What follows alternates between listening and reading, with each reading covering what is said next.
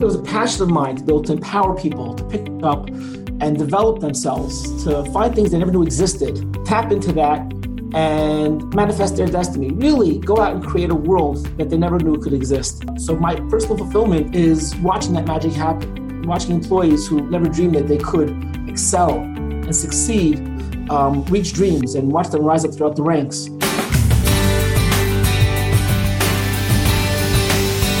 Caution, you will begin to love your 9-to-5 with this show. Join us as we explore and discover your unique strengths and learn to apply them to your daily business activities with your host, Shmuel Septimus. Just before we get to this week's episode, I just want to share with you the exciting news that behind the scenes I've been working with Adam Lieberman from episode number 7, working on creating a sales training course together, and is now available on Udemy. You can go straight to shmuelseptimus.com/course. Again, shmuelseptimus.com/course to get your discounted price for only $10. All I would ask in return is that you leave us a nice honest review on Udemy, which is something that's very easy to do. Thank you so much for taking the time and going to that link, shmuelseptimus.com/course. And now for this week's episode. I'm excited to introduce to you today our guest. Our guest today is Yitzchok Kornblau. Yitzchok is the COO, the Chief Operating Officer of URA, and you may have heard of Cards for Kids, which is also operated by Yitzchok. Yitzchok, thank you for giving us some time today, and welcome to the show. Thank you, Shmuel. It's a pleasure to be here. All right. Well, we're glad to have connected. Now, if you don't mind, before we get too much into the interview and into our conversation, can you let our listeners learn a little bit more about yourself personally and professionally, how you got to where you are right now? Well, I started my career working with teens at risk. This is going back a couple decades ago. It was a passion of mine to be able to empower people to pick up and develop themselves, to find things they never knew existed, tap into that and manifest their destiny. Really go out and create a world that they never knew could exist. And that was scintillating. That was empowering. It was an incredible experience. I did that for about 2 decades, building myself up in that career also, from lecturer to administration. Actually ran my own program for quite a few years. Then I went to a lecture circuit, going to other programs and enabling those programs to be more effective and more successful in their endeavors, and also mentoring to a larger crowd. I ran small businesses on the side during that period. I was a writer, wrote 12 books. I had a journal which I published that was locally to 1,200 subscriptions. A lot of smaller endeavors which I was involved in. Essentially, we got to a point where this offer came up. This is about almost 4 years ago, being CEO of URA, which is the daughter company of Cards for Kids. Affiliated to Cards for Kids, and I took that on. And over the last 3 years, 10 months, it's grown. And I now oversee the operations in URA, and I'm very involved in the operations of Cards for Kids. And it's the shift for me was, instead of development of pupils, is development of staff. A lot of my time is spent on empowering managers to be able to empower their employees to get the most, to help them succeed, to help departments become more successful. That's the human element. I'm also in systems and processes. We're state-of-the-art, using metrics, using all kinds of systems, automation, AI, to be able to make the most effective systems possible. You think of charity, you think of people working very, makeshift kind of reality, but it's not. Things are streamlined. The employees are motivated, and there's a lot of very positive energy going on over here, and I like to contribute to that. And so my personal fulfillment is watching that magic happen, watching employees who never dreamed that they could excel and succeed, reach dreams, and watch them rise up throughout the ranks. It's a big part of which makes me go. Okay, well, that is quite a bit there that we just want to unpack a little bit. But first of all, you very casually mentioned that you wrote 12 books. Congratulations on that. That is fascinating. And if we can, maybe I'll put a link to that in the show notes. for the listeners who are not aware of what either of those organizations are, can you just explain briefly what does the URA do? Fantastic, because the URA is an outreach program, a Jewish outreach program, which helps reach Jewish families throughout America to help, bring them close to their heritage, offering financial assistance, offering aid for school, offering different kinds of facilitations to enable them to have a more fulfilling, say, Jewish experience. Well, they can really get in touch with who they are on a deep level. I can actually mention to you. I would say avoid a lot of people find today, and this is, I think, one reason that URA was created. America is a beautiful place, and a lot of people do get lost with so many distractions, and they lose their personal identity. America doesn't have one of the highest happiness rates in the world per capita of people. Do you have a system that measures that with your metrics? We try and see if people find their lives more fulfilled. Again, it's very granular. How could you determine happiness? I mean, there's effective altruism. That's a beautiful model where they do that, and I've been trying to wrap my head around that, to see how we can employ within our world, to see if how much we're really impacting people. But that's still in the say infancy stages. But we're leading into that kind of direction to see how much quality we're actually able to bring people. So I am obviously very familiar with with a lot of the work that you mentioned here, and you mentioned that earlier in your career you've been more mentoring with students and pupils and helping them develop and discover their own skills, develop them, and actually realize them in the real world. And now you've kind of shifted to the world of developing staff, departments, systems, and making those work in the best possible way. Now, you have a unique workforce where many of them have a background similar to mine, where they've spent many years studying Talmud in depth, and they have to insert themselves into the workforce at a high level in order to compensate for some of their larger families.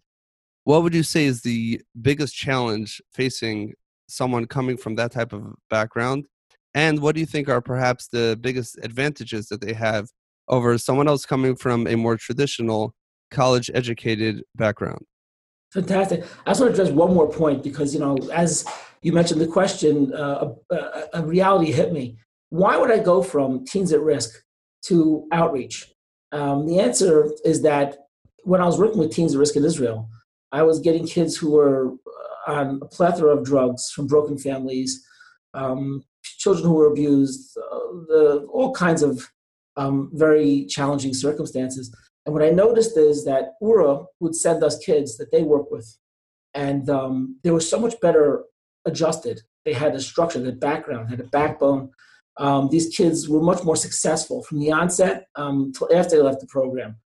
They had that family, and it sold me. I said, wow, I got to be a part of this. And that was a bridge. So anyway, getting back to this point. One second, no, let's put my question on hold for a moment. Yeah. Let's go into that for a minute. Why do you think there was such a big difference? Because what is support? You have a big brother system, and there are many charities that do that, Christian and Muslim charities, very valuable charities that offer big brother support. What does that mean? It means that a lot of these kids don't have necessarily the family structure to back them up. They don't have the social structure. What URA does is it creates a very potent social structure for these families. So as the kids raise that camps, summer camps, over 1,000 kids that come to these camps, and they're hours away from these children's homes. They have throughout the year chill zones where children every week participate in these functions. They have a program called Torah Mates where people mentor up with adults and children. You have thousands of those. And I've been doing that myself for, I think it's almost 8 years now. And it's a support system. These kids came, unlike their peers, they came with a tremendous support system. And they left with that support system. So they were never abandoned. And that support system meant the world to them. It cannot be stated highly enough how much a support system is vital and crucial to a person. And that's what we're offering for a lot of these families. So that could be another whole conversation. But let's move on to the career part of this conversation. So again, getting back to the question is when we have the Kolol fellows, the people who had spent their time, years, sometimes maybe even a decade or two, in Talmud study, and then they're coming into the workforce needing to start at a very high level. What do you think are their biggest challenges and the biggest advantages they have going for themselves? See, you're making a good point. It's important to frame what is kollel. In the typical system, typical family, a person goes to elementary school, they go to high school, and they go to college, or they don't go to college, they go straight to a vocation. In kollel, the mentality is, no, you go to yeshiva, which has, of course, English studies. You go to a high school, which has, of course, English studies, but a large focus of the day is on religious studies. Then a person, instead of going to college, or instead of going to vocational school, or to a apprentice, or even get a job, they go to a reality where they're studying Talmud as an exclusive focus. That is their day, that is their night, that is their world. And they can spend years, until 25, 30 years old, in that structure. They're supported by their families, they're supported by special stipends that the community offers them. But at the end of the day, when that person gets to the point when they want to be able to be independent, support their families, not everybody could use that experience to be able to generate the proper income. Many people do go into rabbinic, rabbi careers, and many people do go into careers that education can help foment a better future for them. But there are also quite a few who don't have that opportunity, and they have to hit the workforce.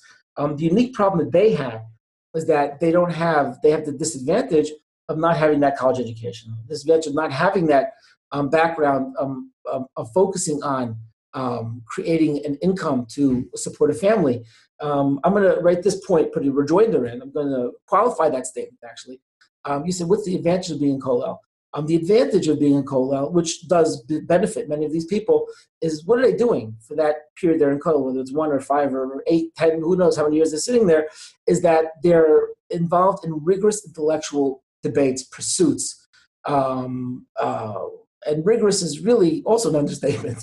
You're spending your entire day on finite points, on clarifying and weeding out inconsistencies and falsehoods. And when these people hit the workforce, they found there were studies in Hebrew University in Jerusalem. They often had an advantage over a person that came with secular education, because it's not as rigorous necessarily. There are people of course, in secular world, regular high school, they have a rigorous pursuit.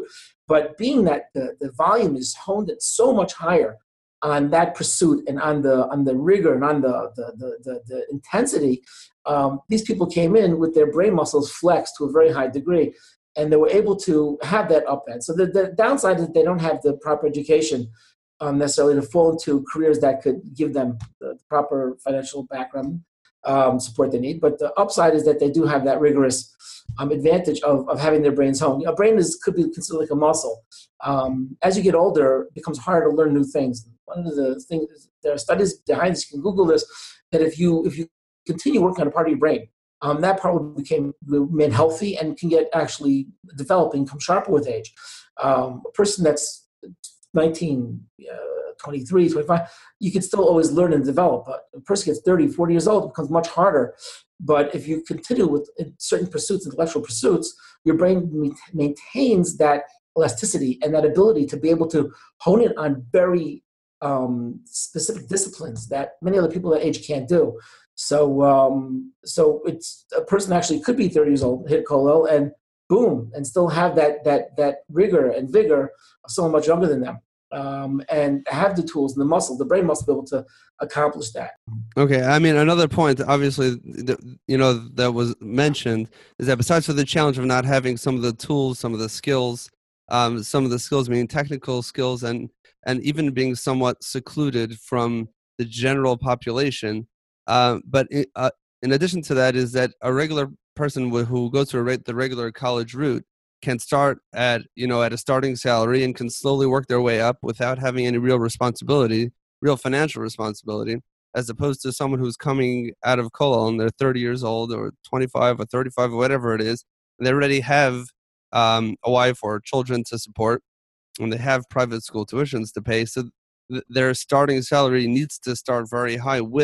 Couple that with a lack of experience, that creates a very challenging situation. Now, I know, what were you going to say? Go ahead.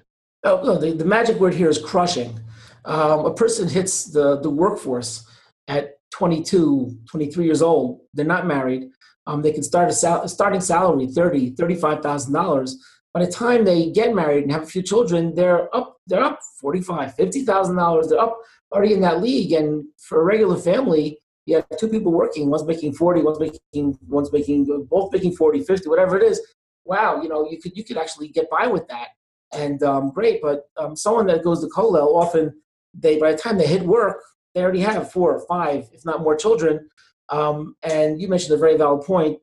Public school, Orthodox Jews are very particular in having that religious education, so they send to religious schools, and those cost a lot of money. And it's literally a private school. So you have this person who could be $20,000, $25,000, which is college level tuitions. All right, and they're hitting the workforce, already having to support that just for their little children. And as the kids get older, it gets more. So $50,000 is not going to cut it for them. They need a job. They have to hit the workforce making $80,000 already, if not more. And it's a non-realistic entity. And that because of that, the vast majority of people that I'm aware of, when they hit the workforce, they're not prepared for it and they're not surviving. And it's brutal. Like I said, the word is crushing. Yeah. Okay, so this is why I'm really, really excited that we're having this conversation. I haven't really shared this with my listeners before, but I actually don't know you as well as I know myself, but that is exactly the background that I came from and why I had to jump into nursing home administration without having been on a payroll before or been outside or been exposed. But in general, if we want, let's talk directly to somebody who has just begun this transition and just is taking on his own financial responsibility and his whatever financial support systems are drying out, and he knew the time is coming and he's trying to figure out which direction to go into. I know that you've worked with some of these people within your organization, and I'm curious to know maybe a little bit more broadly, if you have any suggestions, tools to make such a person as successful as they can be. It's interesting. I told you my past. I've written books. I've lectured in colleges. I've ran my own school, which was a college-accredited school, believe it or not. I never graduated high school. I'm the CEO of the organization. Why? Because many of my friends didn't graduate high school. When you get to that age, you leave high school, you drop out, and you go to yeshiva. So a lot of these people don't even have high school diplomas. Some of them do. A lot of them don't. And I mean, it's funny. I recently looked at a GED test. I can get 100 on it. You know what I'm saying? I literally just went over it. I do it with my children. They come to me with all the questions. I have teenagers. And I just helped them with I read to look into the book. I just know, I learned all these things as time went on. But I really should do it. But at the end of the day, I've studied quantum physics and I enjoy this kind of stuff, but that's the side point. But at the end of the day, the reality is that, yeah, okay, you have a disadvantage. You have a disadvantage. You could succumb to that, or you could take that and you could charge forward. I am a firm believer that there's nothing you can't do. Never succumb to a reality because it looks challenging. And that belief has carried me throughout my life and has enabled me to do many of the things that if you told me when I was 20 years old, I'd be overseeing 300 employees, I think you're nuts. But the reality is there. You can do it if you set your brain to it. I want to say one point, if I may interject. I might take the microphone for a bit over here. Go ahead. You could create advantage for yourself through simple perspectives that many people don't know. And I use this as an example. What can you do to make yourself more valuable? You're a commodity at the end of the day. You want to make yourself valuable to a potential employer to hire you. So an employer looks out and he looks at candidates, potential employees, as a commodity to help his business grow. What's going to make you stand out? All right, so people have nice resumes and people go out and they do creative things and they have coaching and speech coaching. That's all nice. But I'm going to tell you there's certain tools you can gain that could put you ahead of the pack in significant ways. One example I use is, when I say make yourself more valuable, how could you make yourself more valuable? Well, I've never been an employer. I've never been in that position. What do I want? How do I know what an employer is going to want? So I give an example. Imagine if you make a great falafel. Oh, your falafel is divine. It is off the charts. And you go out and you make it for your friends and you make it for parties. They're like, oh man, Jack, you got to make a restaurant. And another friend says, Jack, man, your falafel is it's insane. It's crazy. You got to do this. So Jack gets up and Jack opens his falafel restaurant. He finds a cheap location. It's small. And he puts out some signs and some friends visit there and his friends tell some other friends. And he knows how to make good falafel. He knows his customer service. He keeps the place clean. He keeps it nice. And his business starts picking up. What's the first problem Jack's going to encounter? He can't do it. There's no way in the world he can do this whole thing himself. Soon enough, as customers start flowing in, the restaurant becomes dirty. He can't keep the trays filled with food. He can't keep the cash. Everybody's waiting. They're getting frustrated. So he has to hire somebody. Who's Jack going to hire? He's going to hire someone who hopefully he's going to try and find something that's valuable, but he hires someone for whatever it is, hopefully above minimum wage. He gives that person the salary. Person comes in. He says, you're a floor person. I need you to focus on tables and on filling and restocking the food by the counter, by the food counter, because I can't. I just don't have the patience for that anymore. And he's thinking to himself, I'll take care of customer relations. I'll take care of the food. I'll take care of the register. And the kid comes the first day, and the second day, and a week and a half later, he has to tell, listen, Ben, you got the table. He didn't do the table, and he's just Ben on his phone in the corner. He said, Ben, man, the tomatoes ran out. Ben, fill the tomato, please. I can't keep on reminding you. Ben, come on, you got to do it. You have to clean the counter over here. I can't work on a dirty counter. What's Ben's problem? What's the problem? Ben's lazy? Ben doesn't care? You know what Ben's problem is? Ben's not the owner. The owner cares. That's how the owner's going to give his life, his blood, his heart in order to make the business succeed. Ben's an employee. He wants to work 9 to 5. He wants to get the money, go home, and have his life. Now, there are employees who do put more into it and have a better work ethic. But at the end of the day, they're not the owner. Okay. How do you make yourself valuable? How do you make yourself stand out? Ownership. Here's the key word, man. If you can get this down, you can stand out amongst the pack. Ownership. Whatever the boss throws your way, he knows it's done. No confirmation. That's a personal rule of mine. When someone gives me something to do, I don't even bother confirming. I do it. They know it's done. They don't have to wait for confirmation because they know it's done. The second you give something to me, it's going to be done. That's my work ethic. And because of that, people trust me. My colleagues trust me. My employees trust me, and my employers trust me, whoever I work with, because they know it's going to get done. When you have that kind of ethic, the boss looks at you, you're priceless. You're worth your weight in gold. That's the key. Your first job, you get that, boom! Not just that they like you, they need you. Because what's the boss? What's the first thing on his mind? He doesn't want to think about the tables. He doesn't want to think about the counters. He doesn't want to think about the register, and he's going to get to the point where he's not going to want to think about making falafels. He wants to build a second business. And if he has someone on the falafel counter that owns those falafels and he owns that responsibility, you're worth more than anything to that boss. And there are people like that, not a high enough percentage of them. You can't become an outlier and ace that. Now, that's step number one. You're saying to yourself, well, it's after you get the job. How do I do before I get the job? I'm going to tell you a story. I met a kid in the mall 4 years ago. I was shopping. I met a student. This kid, his parents were separated. He was abandoned for a while. Whole story. He's getting his life back together again. Good kid. And I meet him in the mall. Big hug. What's going on? Oh, And he said, so what are you doing here? And he said, well, I'm looking for a job. I said, awesome. Let's talk about it. Let's talk it through. Let's see what's going on. He said, well, what happened is that I'm in this mall all day long. I went to every single business to business, and I only have one lead. I said, let's talk about that lead. Why was that lead unique? He said, well, I'll tell you. When I was a kid, I used to go shopping there. And I have fond memories of the place. I said, yeah. So when I went to the boss, I told him, I said, I used to go shopping. I used to love this place. What is the boss hearing? He's going to own his job. And not just own his job, but he heard sincerity. I can go up to you and say, something, Shmuel, you're a great guy. I love everything you do. The Dale Carnegie effect. You don't believe me. But if it's sincere, the boss is going to feel it. I tell candidates, before you go for a job, any job, take at least a day. And if you're serious, take a week. Research that job. Learn what it's about. Become passionate about it. When you come to the interview, don't effuse non-sincerity. Relate sincerity.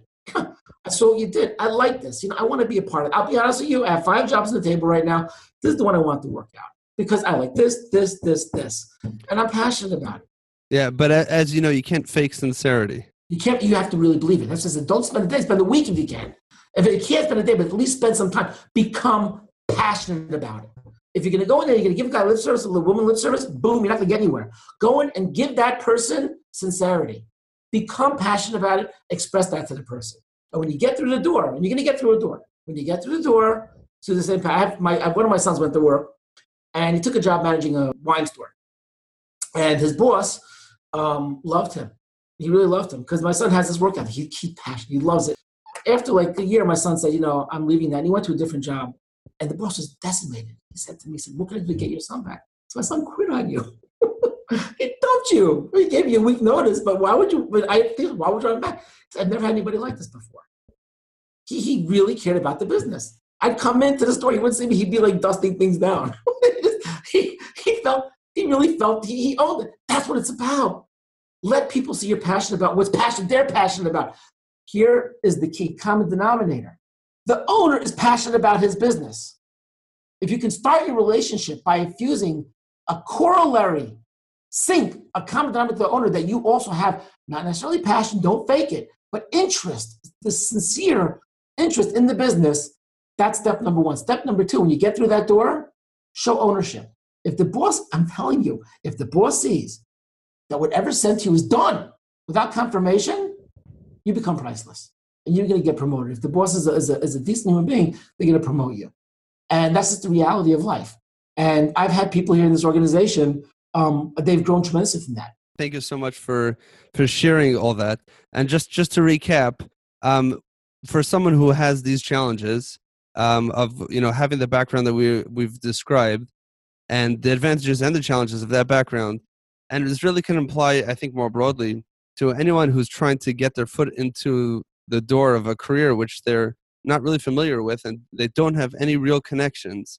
So really, just by taking ownership of whatever the job is, that's once you have the job, and coming across in an authentic way, showing the passion that you have for that job and for that career, for that interest in that particular offer that's on the table, can really, push you that much further. Now, at the same time, this can also compound the challenge that we discussed earlier, because if you need to start your first job at $80,000, so you need to get up there really quickly, even if that's not your first job, but you can't wait 5 years to get promoted, and you don't have a passion for whatever it is that happens to offer that type of compensation. You might have the skills to do it, and you might have the connections to get the job, or you might have the charisma to get the job, but if you're not really passionate about it, then what's going to end up happening, that even if you could get through the door and get the job, then you're stuck in that $80,000 job and you're not going anywhere.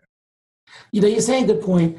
It's hard to change a system, and I'm not here to change a system. I value everybody's choices. If someone feels it's valuable for them to go and spend 5 years in a cold environment, it's a beautiful thing because that's something they're passionate about. A thought comes to mind.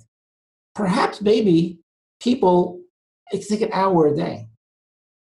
You do it 2 hours a week, 3 hours a week. It's not that much time.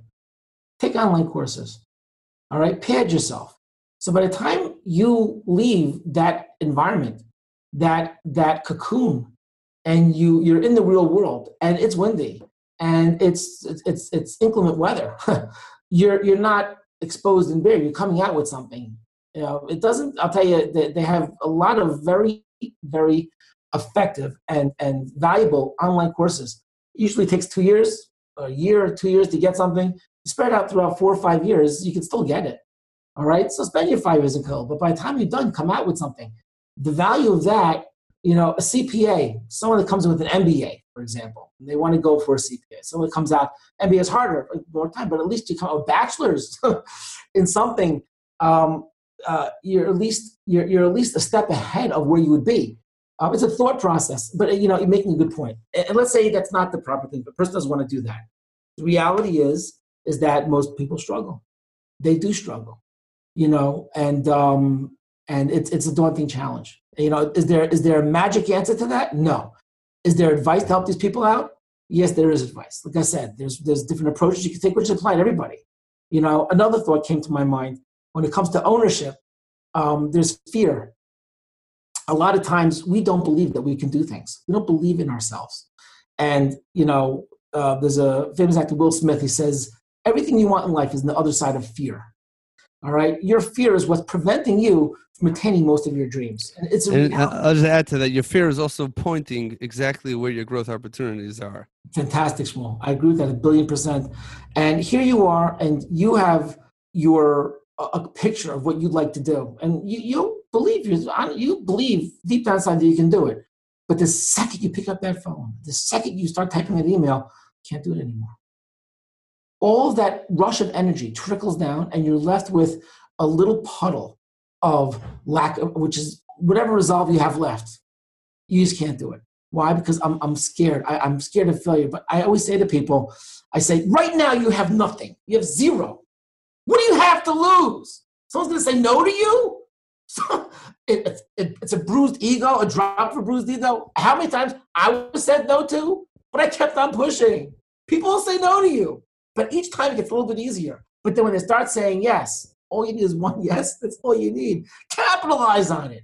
Milk it. Extract it. Get to the point where that one yes turns into your biggest opportunity.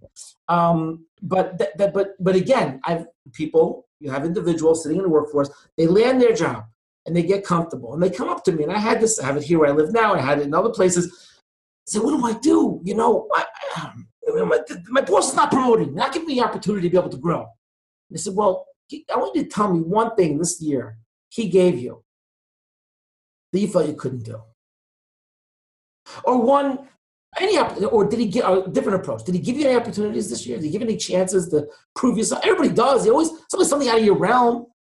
And often they'll say something. Yeah, he gave me this, but it was just too hard. Or I didn't know what to do. Or it required a skill set that I didn't have.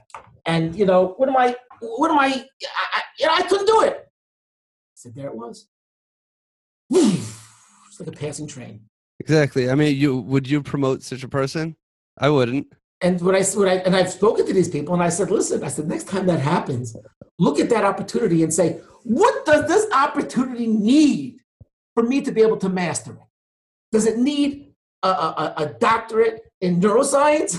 What does it need? Does it need like, an aerospace engineer? No, it just needs some thought. It needs some thought. And throw yourself around it, wrap your brain around it, figure it out. I'll go a step further. Don't even ask your boss how to do it. Try and figure, Google is your best friend. There's nothing you can't learn on Google nowadays. I'm telling you, you can fix your own car. I wouldn't do it myself. There's nothing you can't do on Google. Google it, figure it out, and come back to your boss with the finished product. Awesome. I mean, this is real. Just to tie a couple of things together. I've had Pat Flynn on the show before. I don't know if you've heard of him. I've actually gone through his podcasting online course, which is how we're having this conversation right now. And that's, of course, after I consumed anything that was free first. But after that, when I realized that I needed something a little bit more organized, a little bit more in depth for a fraction of one semester in college, I got really step by step by someone who has millions and millions of downloads, to his episodes and several very, very successful shows.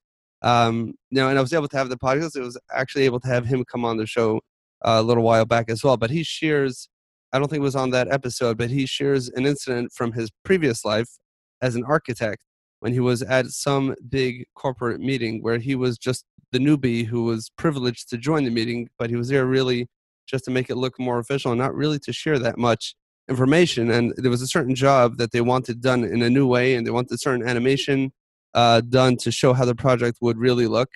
And they're like, can you guys do this? And he doesn't even know why. He propped up, sure, of course we could do that. Didn't even understand fully what the requirements were. Certainly didn't know how to do it.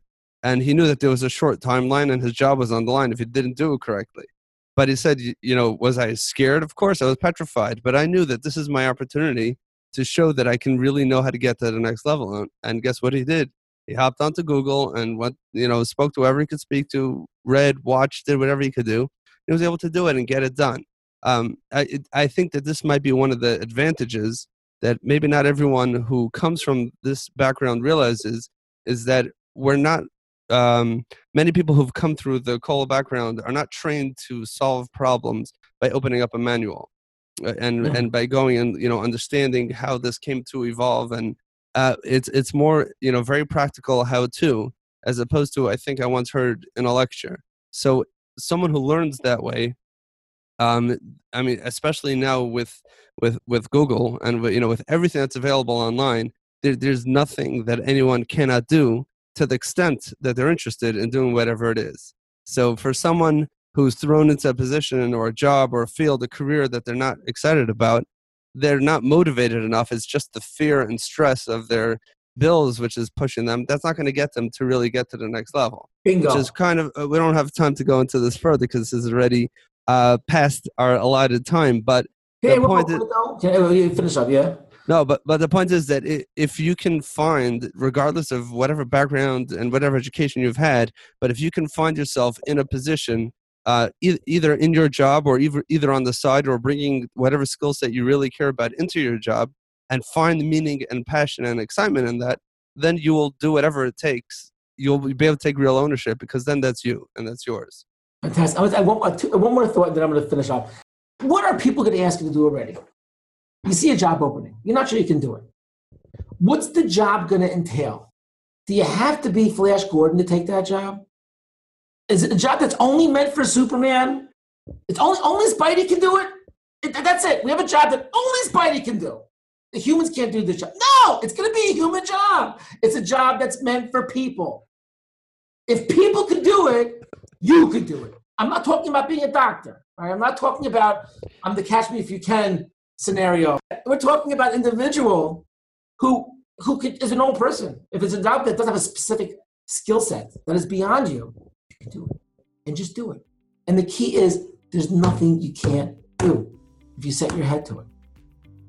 Nothing. Awesome. There's a job out there, you can accomplish it. And believe in yourself. Shmuel, you're awesome. This is a great podcast. I really appreciate this opportunity. And thank you. Yeah, thank you so much for coming on, and I really appreciate you sharing your perspective. I know some of our listeners are not familiar with a lot of the concepts or the organizations, or maybe even the examples that we gave.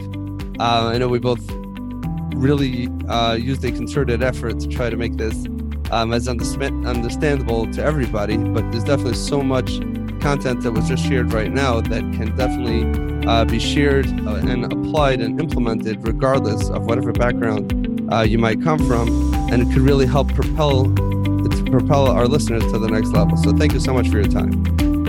Thank you, Shmuel. Have a great day.